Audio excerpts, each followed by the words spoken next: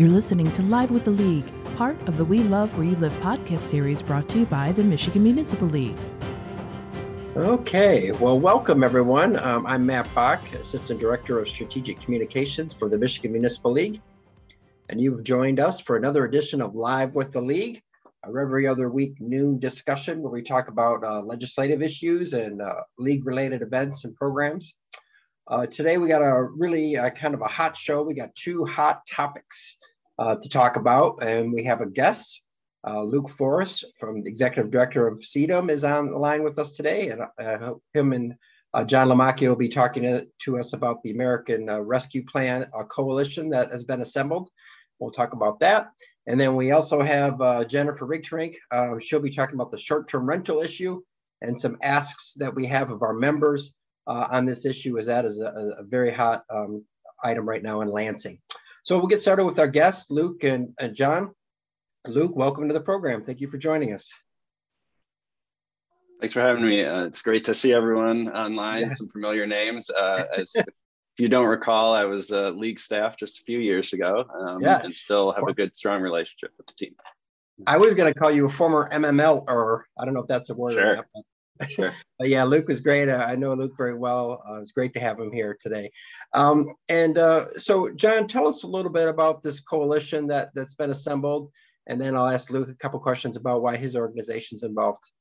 Yeah, of course. And thanks, Matt. And Luke, always good to see you, even if it's virtually, and appreciate your partnership in the coalition. So, Matt, the coalition is a coalition for a strong and prosperous Michigan. And it really started out of some conversations that us and the Michigan Association of Counties have been having with the state budget office, like many other organizations will, or were having, I should say, and ultimately led to an idea of gathering some like-minded individuals that wanted to see thoughtful, intentional, and bold investment from the state with their American Rescue Plan dollars. And so to date, the coalition has grown to just short of 50 groups and individuals, ranging everywhere from, us and Mac, as I had said, to Luke with CEDAM, to DTE, to the Southeast Michigan Council of Governments, but to some non-traditional partners too, as we think about this, to some small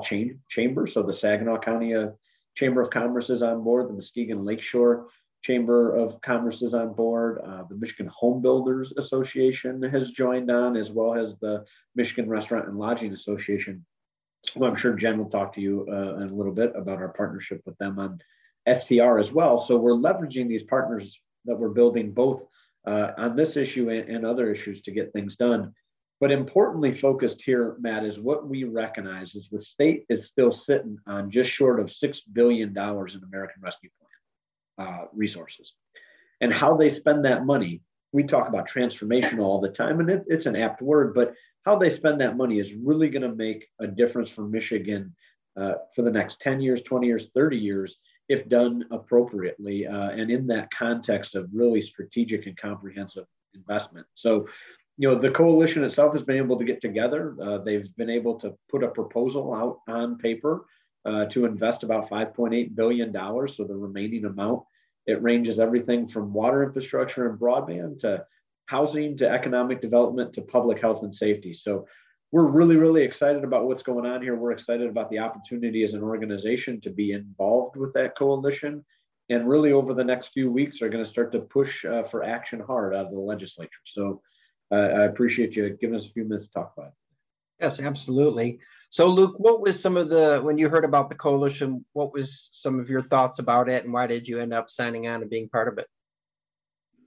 Yeah, thanks, Matt. So a little background for folks who don't know. So CEDAM is the Community Economic Development Association of Michigan. We're about a 25-year-old organization. We represent about 250 organizations statewide, mostly nonprofit, but we do have for-profit and local governments as well. We really started out as an affordable housing focused organization. So this is what attracted me, Matt, was, we all have our own advocacy in mind. From CEDAM's side, it's funding for affordable housing, funding for broadband, funding for early childhood programs, or just some of those. But can we put our own, self-interest aside for a minute and be part of a bigger whole as a coalition, and really thinking about it from a strength in numbers perspective. And as John already mentioned, we got a diverse group, maybe some strange bedfellows, as they say, folks who don't normally all work together. That really makes a difference in legislators' minds. I used to be a legislative staffer many years ago, and that was a big difference to me when I saw a coalition come to mind that you couldn't predict. When they came and presented something to me that wasn't the standard self-interested pitch, suddenly you had to say, why is this group also asking for funding for water infrastructure when that's not necessarily their thing? Or why are they asking for funding for local government when they're not a local government? That makes you take a closer look and really take it more seriously. And I think all these groups did that, is kind of set their own self-interest agenda aside for a few minutes, get together and come up with one that we think is, balanced for everyone. And in the end, I hope that gets us all better results. Yeah, absolutely. We run into the same thing. If they just see our faces every time, lobbying, John and the team have talked about this a lot. They kind of like, well, you guys always ask for the same thing, but if we're part of a larger group, that makes a big difference. John, so we've had the plan, which is available on the website, which is miroadmap.com. You can see the plan on there on how we recommend spending the $6 billion in ARP money that the state has. What kind of reception have we been getting to this so far, John? Have we been able to share it with lawmakers? Yeah, we have. And so I'll talk about that. I'm going to build on what Luke said too, because I think it's just such a critical point. But in terms of the reception that we've had, the coalition has put together an executive committee, which includes the League, the Michigan Association of Counties, DTE, the Home Builders Association of Michigan, and Shaheen Development. And last week and this week, we've been meeting with legislative leadership. So everybody from Senator Shirkey and Senator Ananek to the governor's team, to the state budget office, to appropriations chairs. And the response has been positive. And I think this is a critical point of what we have done through the coalition's effort is we don't walk into that office telling that legislator that they have to do this. It is really an objective to come in with a framework or a roadmap, as the plan would suggest, as one way in which to do it, but really showing them that we can be partners in this space and work thoughtfully together to achieve what we believe is a shared vision and outcome. And to Luke's point earlier, setting aside differences and kind of your own personal wants and desires from an organizational perspective isn't always easy to do. I mean, having advocated on a number of key issues for our members over the course of the year that are very singular focused, getting outside of your lane and really partnering with others and saying collectively what works. So it's not a plan just for local government. It's not a plan just for economic development or private interest, but there are component parts that everybody can see themselves in, which to your question, Matt, is why I think when we can walk into a legislative office and show them what we have, they're receptive to it. And again, strength in numbers always helps, right, Luke? Yeah, for sure. So go ahead, Luke. Did you want to add something on that? Nope, go ahead. Okay. So just, so what kind of timelines are you working on, John? And what are some of the ways our members or anybody watching this today can maybe help with this effort? Yeah. So, one of the things that we have learned, quite frankly, in our meetings over the last week, and probably we'll hear much the same this week, is, we need to get something done. And so there's a sense of urgency that needs to really coalesce here collectively as a group. And I think there are some that have different timelines because they always do, right? I mean, if you're the governor, you might have wanted it spent last week. If you're the legislature, you might want to be patient and think about what's happening at the federal level as it relates to the federal infrastructure package. I think the simple message is don't wait, right? The simple message is that we really need to get the legislature to act, because as we've talked to all of our members about, and I'm sure Luke has talked to his and others in the coalition have talked to theirs, is there is a key component of this, of when others have resources, that you can leverage them against what the state ultimately decides to do. And the longer the state waits to act, the harder it is for us at the local level to wait. And if we're really going to amplify the opportunity here, we need to get the state to move on this. And I don't want to put an artificial timeline on it by any means, Matt, but I think in an ideal world, if we had a really good path and even some action coming into the Christmas break by the legislature, we'd be in good shape. And that matters for everything from next, construction season to the empty, brownfield piece of property you have in your community to the housing needs we have in the state. We just can't wait any longer. Yeah, I think that time element's important, John, because we've been telling our members to take their time on spending this money because they don't have to allocate it till the end of 2024, and they don't have to spend it to the end of 2026. But yet we're telling the state that we need some action relatively quickly. Can you explain how that's connected? Yeah, absolutely. Right. So if we're asking our members to be patient to wait, it's because we need the state to do something. And so in order for them to have to wait no longer, the state has to act. And so pushing on one end for quick action to make sure we have maximum opportunity at the local side as we're being patient and thoughtful about what we can do is going to allow us to maximize that. I think the stark warning here, to be very honest, Matt, is that every day we don't act as a state and as a legislature is a day that we're losing to other states. I mean, everybody else got this money too. And so if Ohio or Texas, California, you name it, is investing in economic development or infrastructure or housing, jobs are going to go there, right? Because there's limited labor in the market right now. Supply is an issue. And so if we wait, we're going to be further behind and that's going to be problematic. So if there's an ask to our members today, it's to encourage legislators to get out and act. And of course, pay attention to what the coalition has suggested because we think it's pretty darn good. Thank you. We do have a request. Can we view the policy that our team has put together, the coalition has put together, and we'll share that link in the chat. Luke, what are some of the parts of the plan? I believe there's 5 different parts. What are some of the parts of the plan that you guys really view kind of important for your organization and overall?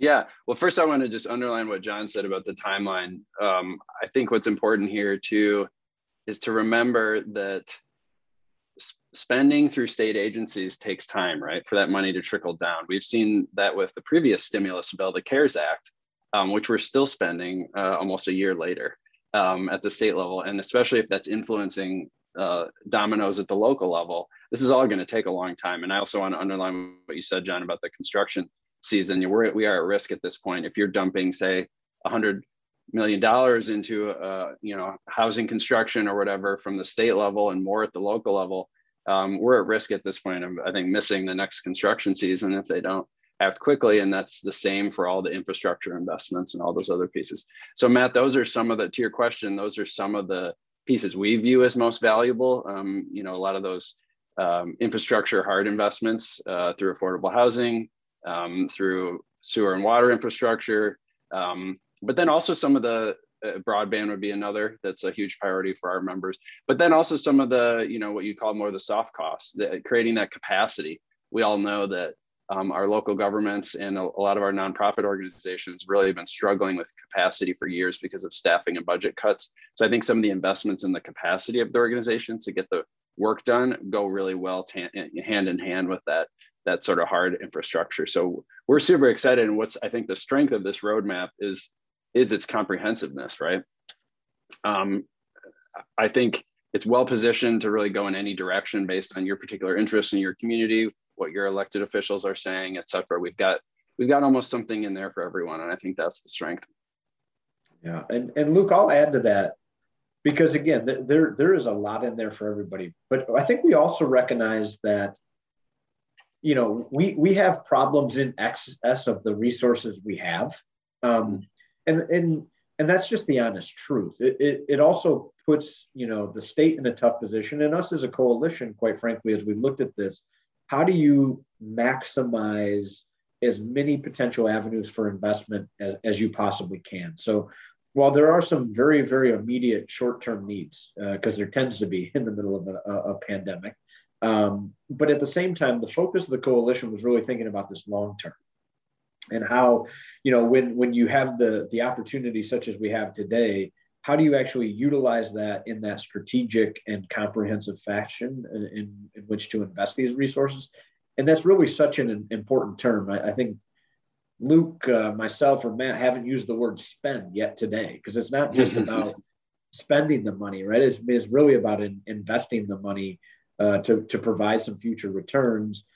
I'll say, I'll speak almost more from an organizational perspective here for a second, is I think what we have recognized is, quite frankly, some of the fruits of our own labor here, where a lot of that plan not only talks about the desire for equity across the board, but really it is a strategic vision to invest in people, places, and businesses, much like we've talked about over the last decade. Luke, I know obviously you were a part of it with the organization. I know CETM echoes those things, but now you have 50-ish people echoing that and talking about it as being the right direction forward for Michigan.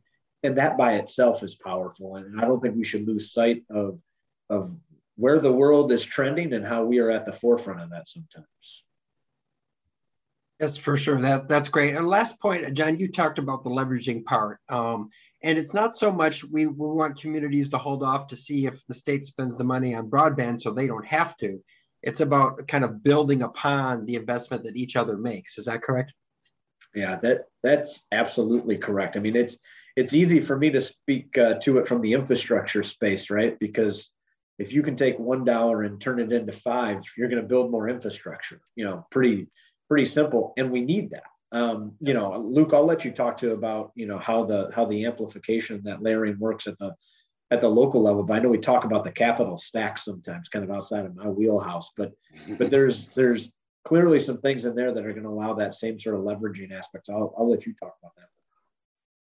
Oh boy, I didn't know capital stacks was coming into it, so I'll get on my flow charts. No, I just wanted to sound like I knew some terminology, Luke. Capital stacks? Right? What's the word you're talking about? What is it? Stacks, right? Yeah, just stacks of funding. So, a complicated real estate development project might have 20 plus, different sources of funds. But I think the important thing with the leveraging, so we have data to show that when we have invested in downtown infrastructure and affordable housing in the past, for example, you get $11 for every $1 that the state spends. So that's the kind of goal we're going for here, I would say. Wow. Is that that leveraging, that other $11 often is coming from a combination of bank, private sources, corporations investing, maybe other government programs as well, not just the direct grant that you got. So that's really what we should be going for. And we have that opportunity because, like you said, Matt, you can spend this all the way through 2026.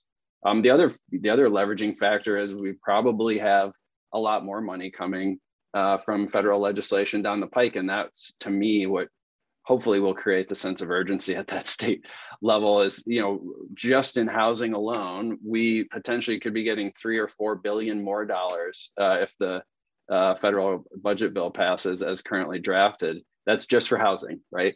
And that's just for Michigan. And we'd have to figure that out. And we can, we're already struggling to figure out what to do with the $6 billion. So that's the kind of pipeline that you might be talking about here of federal money. So I think that should encourage us all to get on the ball and start making the plans happen. Well, thank you, Luke. And if you do have any questions for John and Luke, we're going to be wrapping this part of the conversation up. But I did want to, if you have questions, I'm sure John, if Luke stays on, they can answer them toward the end. Anything else you want to add, John, before we move on to Jen? No, I appreciate the opportunity. Luke, thanks for joining. I mean, it is a significant undertaking and a great endeavor, but hopefully it will provide significant dividends if we actually have the ability to work through this. And so far, we've seen our ability to make an impact, and I think we'll continue to see that. So just excited to be involved in the process and part of the coalition.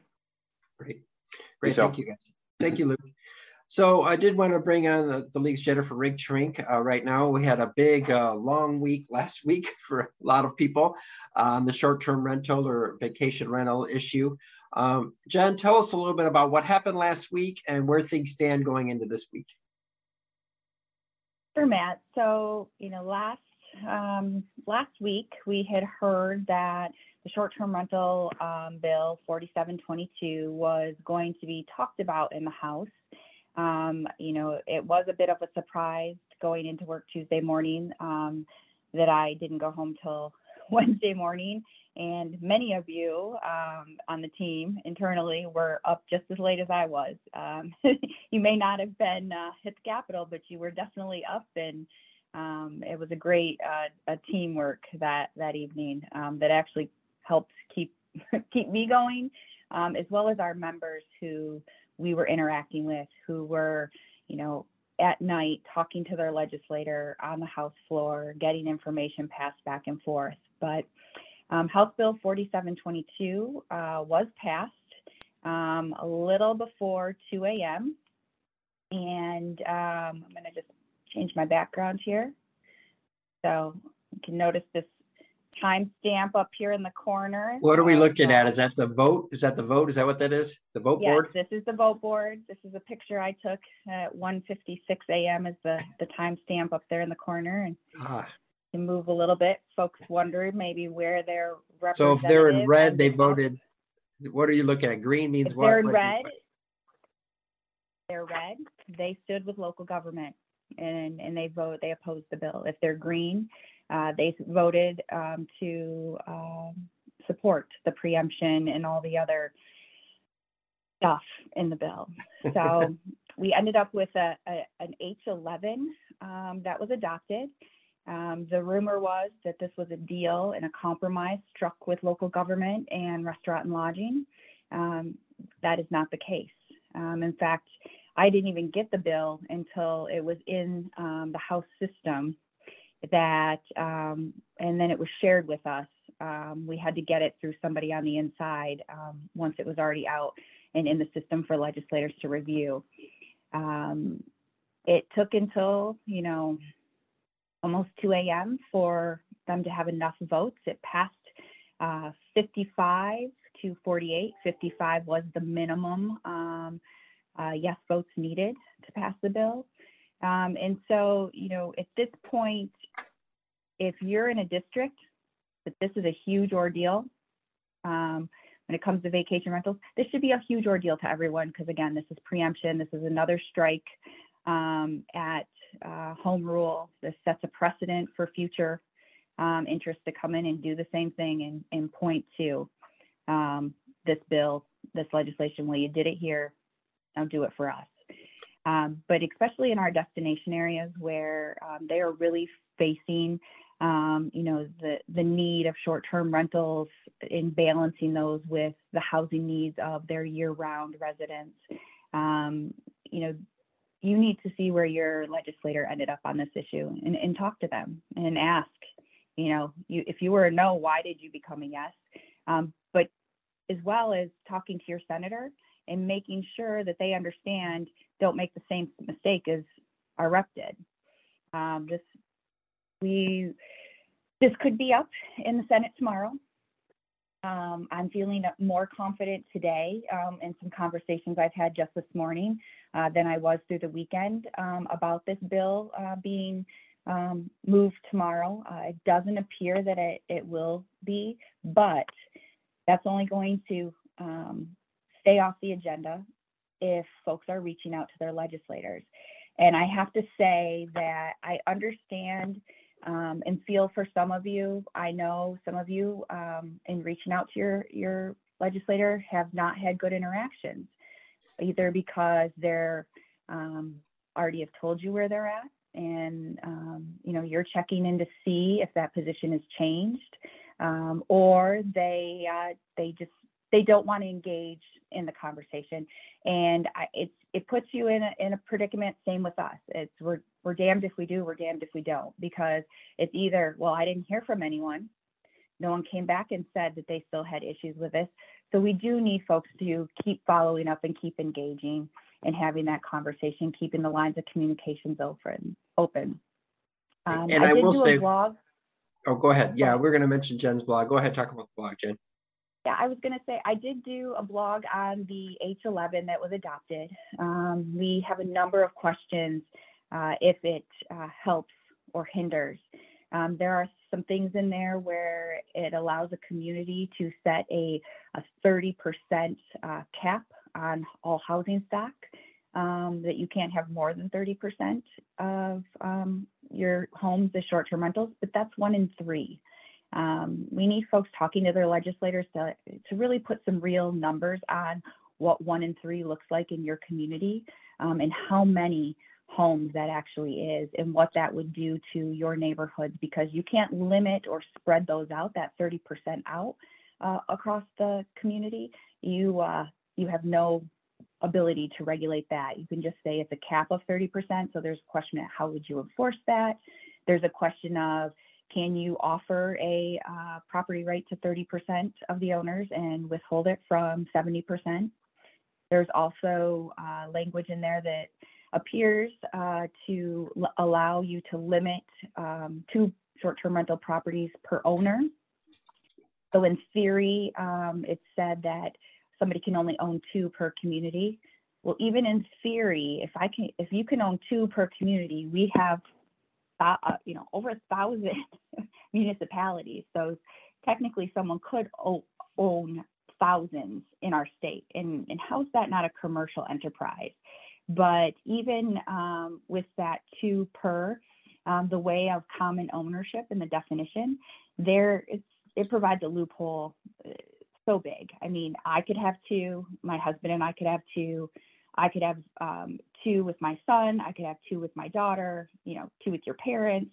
I mean, there's ways to get around this, tweaking just that, minimally tweaking ownership structures that if somebody wanted to get around it, they're going to very easily be able to get around it.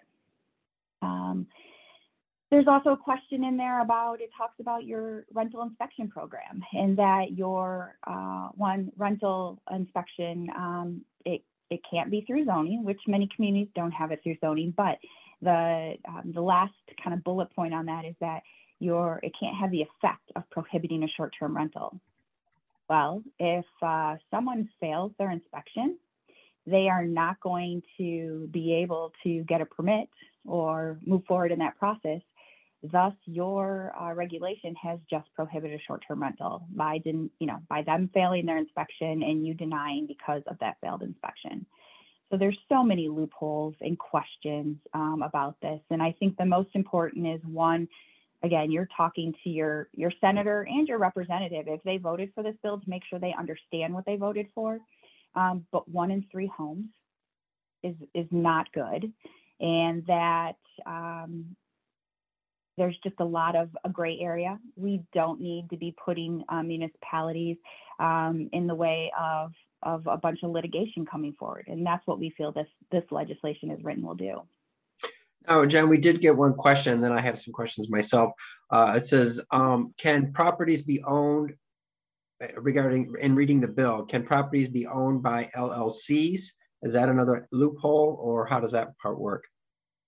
Yeah, it would only be 2 properties per LLC, but I mean, you could have, Joe Smith LLC 1, Joe Smith LLC 2, and as long as there's a minimal tweak to that, the ownership of that LLC, that is the same as, an individual, 2 individuals, 3 individuals, in changing up the ownership structure. So LLCs definitely are the same. What does this bill do if it does get passed in the Senate and then signed by the governor? What does it do for the communities that have regulations and ordinances in place right now to try to regulate short-term rentals? What does it do for all those that are out there? I mean, it pretty much wipes them off the book, because this bill starts and says, for the purposes of zoning, all of the following apply to a rental of a dwelling, including but not limited to a short-term rental. It's a residential use of property and a permitted use in all residential zones.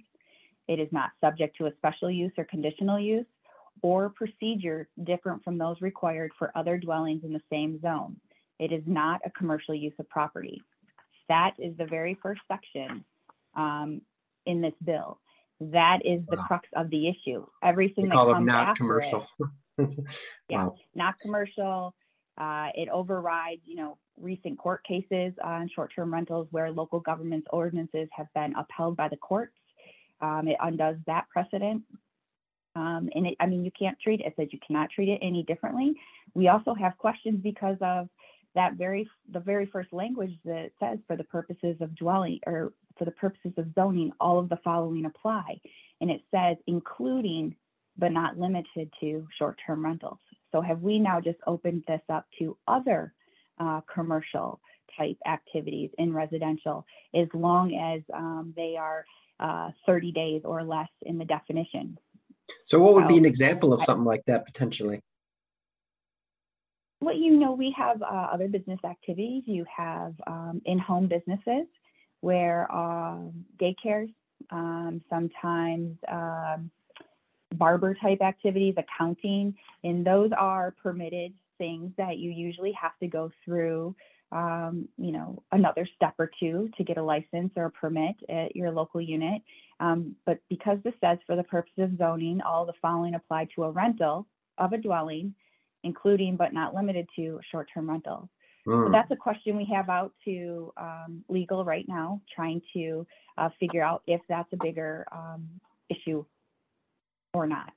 So. And one thing I think is important to mention, Jen, is we're not just against this bill. We've actually put forth some other legislation, which we're calling the good neighbor legislation, that we think is a real reasonable compromise. Because you know, the opponents have always said you're just anti short-term rentals, you just want to ban them, and that's not what we've been saying from the very beginning. We do want them. We just want reasonable regulation. So can you talk a little bit about what else is out there and if there's any movement going on with those? Yeah, so at the, you know, if you remember back in the spring when this heated up in the House and we were talking about it, we were trying to, you know, slow the bill down at that time. And sorry, I am trying to put the bill that passed here in the chat for everyone. But we were told at that time there would be a work group over the summer, and that work group never happened. And so what we did, working with other local government groups, as well as restaurant and lodging and some other key stakeholders, we put together what was drafted and introduced 5465 and 5466. We felt that this is a kind of middle of the ground. Are we happy with it? Not really. Is it something that we can live with? Yes, because our other option is what's going on right now, getting completely preempted. And so what it does is it 5465 creates the Short-Term Rental Regulation Act that would require a statewide registry for the properties and all the platforms to register, because one, this will give us data.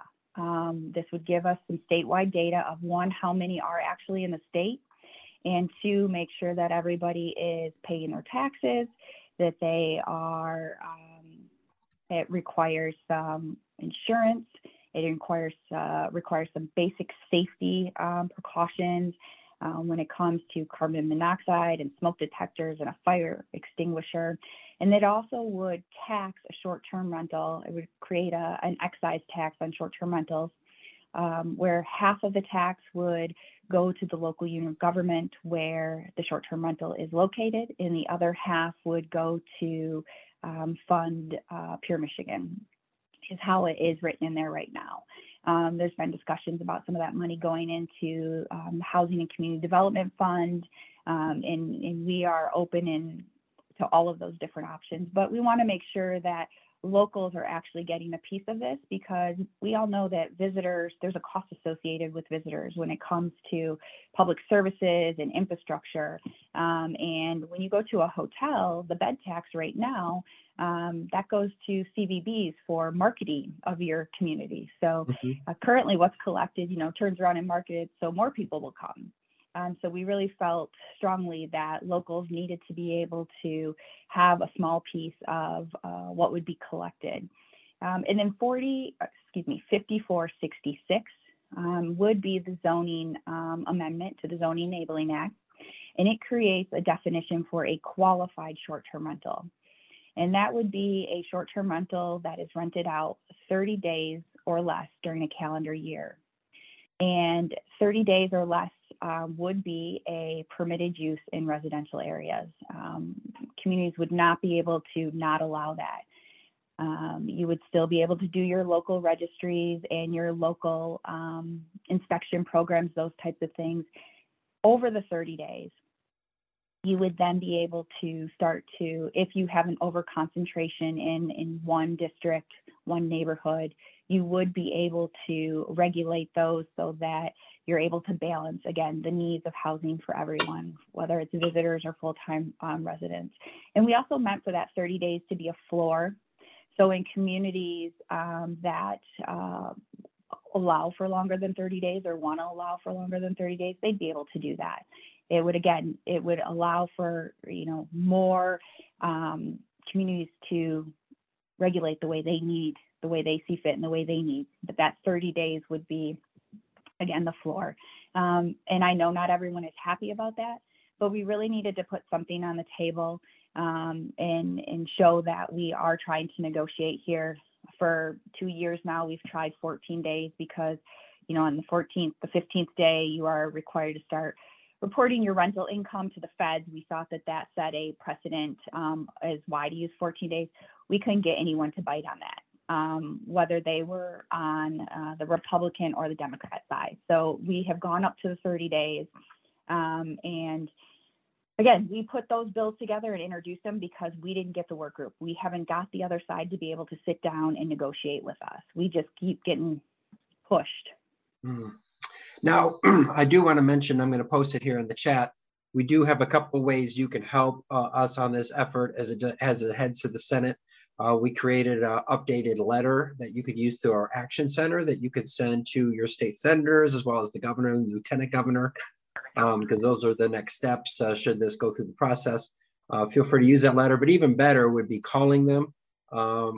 We did get a lot of our members. We updated the letter on Friday. We close to, I think about 100 of our members so far have sent out letters. So that's very helpful, but we need more. We need, every senator to get multiple calls and emails about this issue. What are you hearing, Jen, as far as the mood of things as this heads to the Senate? Yeah, so it depends on who you talk to. There are some over in the Senate that want it to move very, very quickly. There are others that are publicly saying they're not okay with what came over from the House and that we need to slow down and take another look. And so right now, like I said, I feel better this morning in some of the conversations I've participated in already today, that we're not looking at, a late night in the Senate tomorrow.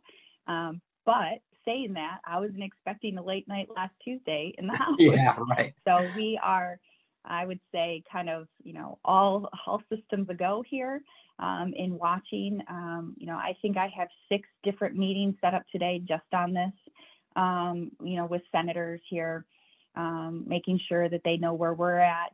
I did forget to mention, though, as you are reaching out to your representative, if they were a no vote, please thank them. There was a lot going on. It was late at night, early in the morning. And some of them really, really deserve thank you for standing strong with us late into the night, because it was a tough vote. I think whether some of those folks that flipped to yes right there at the end, but some of them stood strong with us the entire time and knew that they weren't gonna change for anything. So and like you said, they needed 55 votes. The vote was 55 to 48 because it looks like they had 7 votes difference, but for 110 people they had to have a majority. That's what 55 is. Is that how that works? Yep. Yeah, and there were a number. I know it's hard to see in my picture. Yeah, it's in the blog too, but there are a number. If the name is in white, they did not vote. So whether they were not there, or I can tell you, Representative LeGrand asked to be excused from the vote because of a conflict. And so there are a few one that didn't vote and the rest that weren't there at that time. So really it was basically the difference of one member being that 55th vote. That's what made the difference. And we did have a number of Democrats that sided with Republicans, and we had some Republicans that voted no. So it was one of those rare bills that wasn't straight along party lines. Yep. And so it does look like it was, even though it passed, it does look like it was bipartisan support because, as you said, a number of Democrats did vote for the bill with Republicans and vice versa. And are we looking at the same kind of thing in the Senate? I know there are some Democrats that have signed as co-sponsors of similar bills that have not been changed the way this one's been changed, but on this issue. Yes. Yeah. Yeah. And that's intentionally done. So if it makes it to the governor's desk, it makes it much harder to just veto something that her own members are supporting and a part of. So it's very intentional, and that's why we are asking members to not only reach out to your legislators, but to contact the governor and lieutenant governor at this point, because we can't wait until something's passed for them to know that we are in opposition. Right. And I really think, yes, this is an attack on home rule, but talking about the housing crisis in your communities and how this will exacerbate that is such an important point to stress when you're talking to the governor's office or your legislators. Right. If as many as 1 in 3 homes can be turned into vacation rentals, that kind of prices people out of just being able to live there year round, right? I mean, explain a little bit how that works, because I think that's lost on some people. Yeah, it's going to definitely, in most areas, drive values up and price people out, but it takes housing off the market too. So in areas where there's already a lack of stock, I mean, this just makes that even that much worse. We can't build as quick as they can come off the market. And I mean, John and Luke were talking about this earlier. Even with, if we had all the money and systems to go, we don't even have all the labor we need to make all these projects get going at the pace that we need. So this could be a huge disaster down the road. Yeah, for sure. I mean, we've seen this. We can look to places. Yeah, we can look to places like Arizona. I mean, if you Google Arizona and short-term rentals, you can see what they passed a few years ago, and you can see the cry for help now to undo what they did. Right. And Florida's the same way. The folks who voted for it, yep, are saying mistakes. What happens is entire neighborhoods become vacation rentals, and then they're only half occupied, during the peak seasons. And it affects your schools. Yeah. I mean, I think if we could ask that, if our members are thinking about this holistically, and I know there are a number of folks out there that are doing some great things, trying to work with their surrounding municipalities and managers and mayors and talk to legislators as a united front. But if you can bring a superintendent, your local chamber, a local business that has a shortage of workers or can directly tie to the housing issues that are going on in your community, that just speaks that much louder on why this bill and this approach is bad policy. Yeah, for sure. John, did you have anything to add on this issue? I know you've been following it, or any other issues coming up? No, Jen knows, right? Collectively as a team, we're here to help support. So whether it be her or with our members, if there's questions, people want to get in touch, reach out. But, it's not a time for us to sit back and hope this doesn't move. We got to act. And so that's why we're all hands on deck as staff. And hopefully you as members can continue to engage. And the hardest part's going to be to keep it up. Like I know, right? You make one, then you make another, then you got to make another. And if we're lucky, we might be back here in 3 weeks asking you to do it again because it hasn't moved yet. Right. And that's really what, at this point, when Jen said she's optimistic, because she's optimistic that the vote could be delayed. Obviously, the end goal is to get no vote at all or get it turned down. But, a short-term victory would be at least getting it delayed a little bit. We did have a question here from Josh in Granville. How likely is it the Senate would pass a different version of this bill and it needs to go back to the House for another vote? The reason I ask is my rep will be leaving his House seat and going to the Senate after the election tomorrow. So his seat would be empty. Yeah, we did hear that one of the reasons all of a sudden last week this turned into a rush is because a light bulb, flashed on with somebody of how many potential House members are going to be leaving after the election. Whether it's for the House, whether we have a number that are running for mayors in their local communities, and that would just make the vote count that much more difficult. But it's very likely that the Senate could tweak something and then send it back over to the House and there be a concurrence vote. I would say though, for those reps who voted yes, maybe last minute, it'll be really hard for them, I think. Not impossible, but very difficult for them if they were a yes once to not be a yes the second time around. That doesn't mean they can't do it, but it would take a lot of interaction from their local constituents in getting them to do that. Okay. We did get an unrelated short-term rental question, but it's also for you, Jen. And that is there any movement, anything in the works to extend the virtual meetings after December 31st, which, as we know, during the pandemic, the state did allow communities to meet virtually. There's some different components of that, but really it all sunsets at the end of December. What's the latest, or any talk about extending it? Yeah, so there isn't a lot of talk and desire at this point to extend the local state of emergency past the December 31st deadline.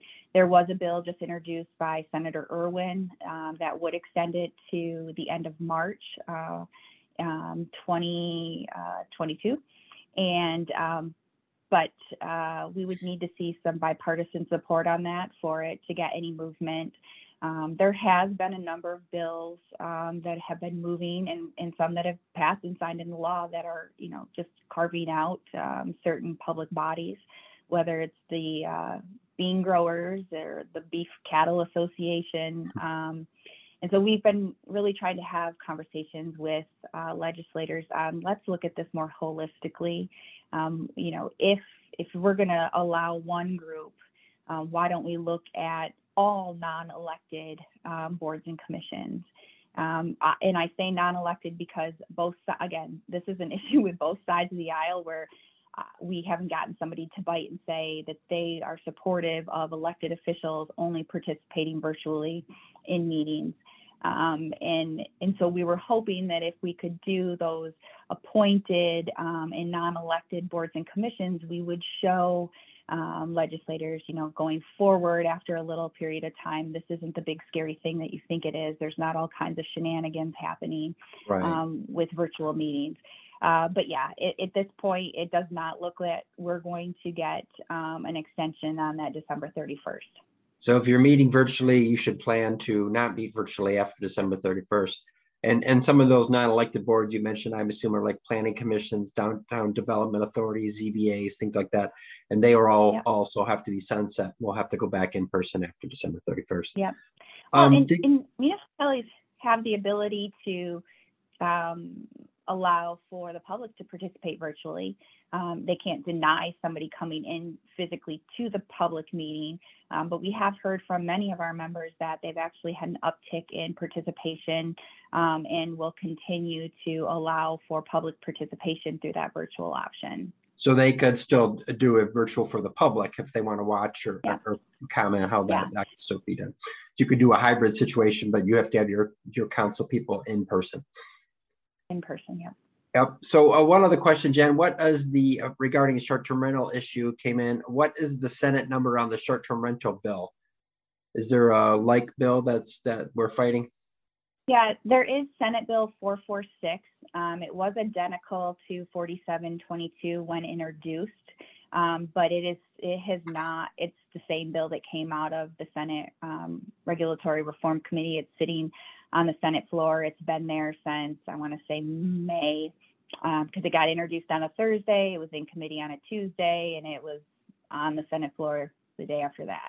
And it's just been sitting there. So there is the opportunity, I guess, to do something with that bill. But it sounds like from the Senate Reg Reform Chair, who is also the sponsor of 446, there's more interest in working with 4722 at this point. Okay. And there is the opportunity that we could try and introduce the 5465 and 5466 over in the Senate as well. So those are some things that we are discussing and looking at currently too. Okay, well, great. Well, a lot going on. Thank you, Jen. Thank you, John. I do want to remind everybody that our next Live with the League is scheduled for noon on Monday, November 15th. We also have a Michigan Association of Mayors President and Mayors Institute on November 18th and 19th. That's in person in Mount Pleasant. There are still some openings on that. If you're a mayor or village council president, feel free to look into that.